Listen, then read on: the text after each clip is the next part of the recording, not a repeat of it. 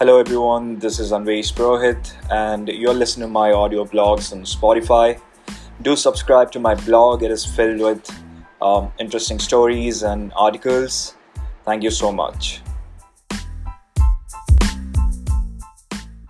Seth Godin once said, and I quote, "A brand is the set of expectations, memories, stories, and relationships that, taken together, account for a consumer's decision to choose one product or service over another." The quote fits pretty impressively in the sneaker community that worships the American brand of basketball shoes produced by Nike called the Air Jordan. It was manufactured for the Hall of Fame basketball player and six-time NBA Finals MVP Michael Jordan. They were produced exclusively for him in the late 1984 and were introduced to the public on April 1, 1985. These shoes were designed for Nike by the punctilious Peter Moore, Tinker Hatfield, and Bruce Kilgore, who blessed the sneaker with renowned details. It is for a fact that not many brands can stay relevant for as long as the Jordans did in the market. It has the stance of a fashion statement and a mixed subculture that defies limits, which in turn uplifted the brand's potential to stay predominant in the market across 4 decades. The first Air Jordan line entered shops in 1985, retailing at $65, according to Business Insider. Nike had made a staggering $100 million off those sneakers alone by the end of the year. They featured the now famous Jumpman logo by their third generation, and Nike was spending lavishly on the international Spike Lee promotional campaign that gave the brand a latitude of extreme growth and nourishment. The Jordans represent a sense of achievement, glory, and pride with a tint of Michael Jordan's rebellious nature.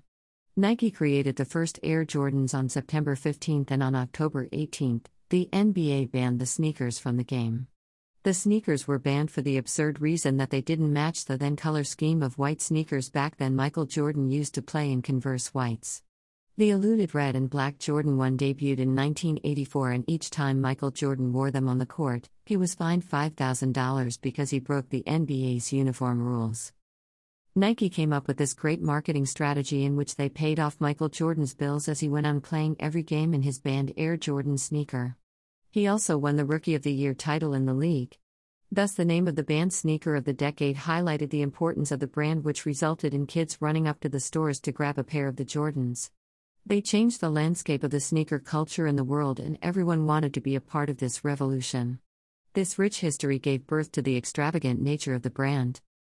Applying the basic principles of microeconomics, it can be iterated that a commodity's market price is the figure at which the quantity supplied to the market equals quantity demanded.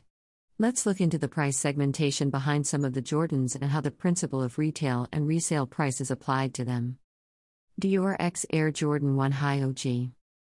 Released with a stringent number of 8,500 pairs, the Air Dior was the first-time collaboration between a fashion behemoth and the sportswear company that was launched in June 25.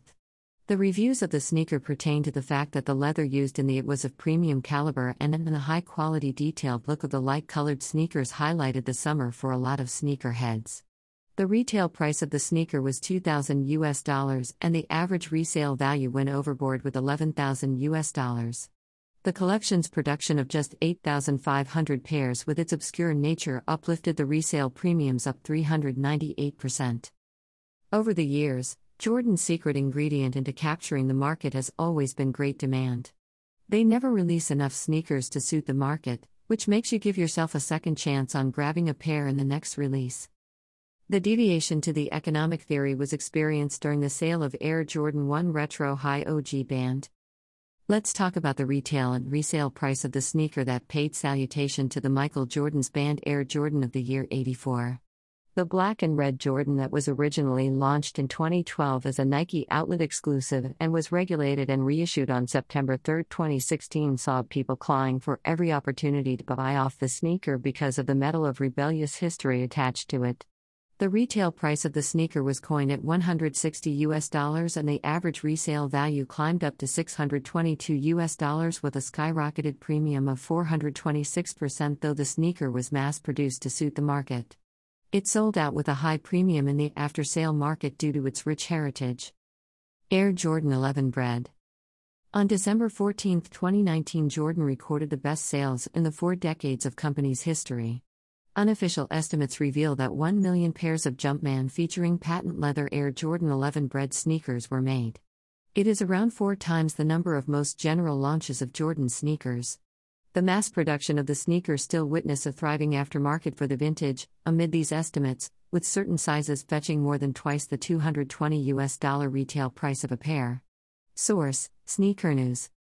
Nike's over-the-top collaborations with other brands and celebrities like Travis Scott x Air Jordan 1 in 2019, Beyoncé x Jordans 2 in 2017, Drake's Avo x Jordan 12 in 2016, Ali May x Jordan 1 in 2017 and many more for the Jordan brand has always played a crucial role in shaping the market demand for the product.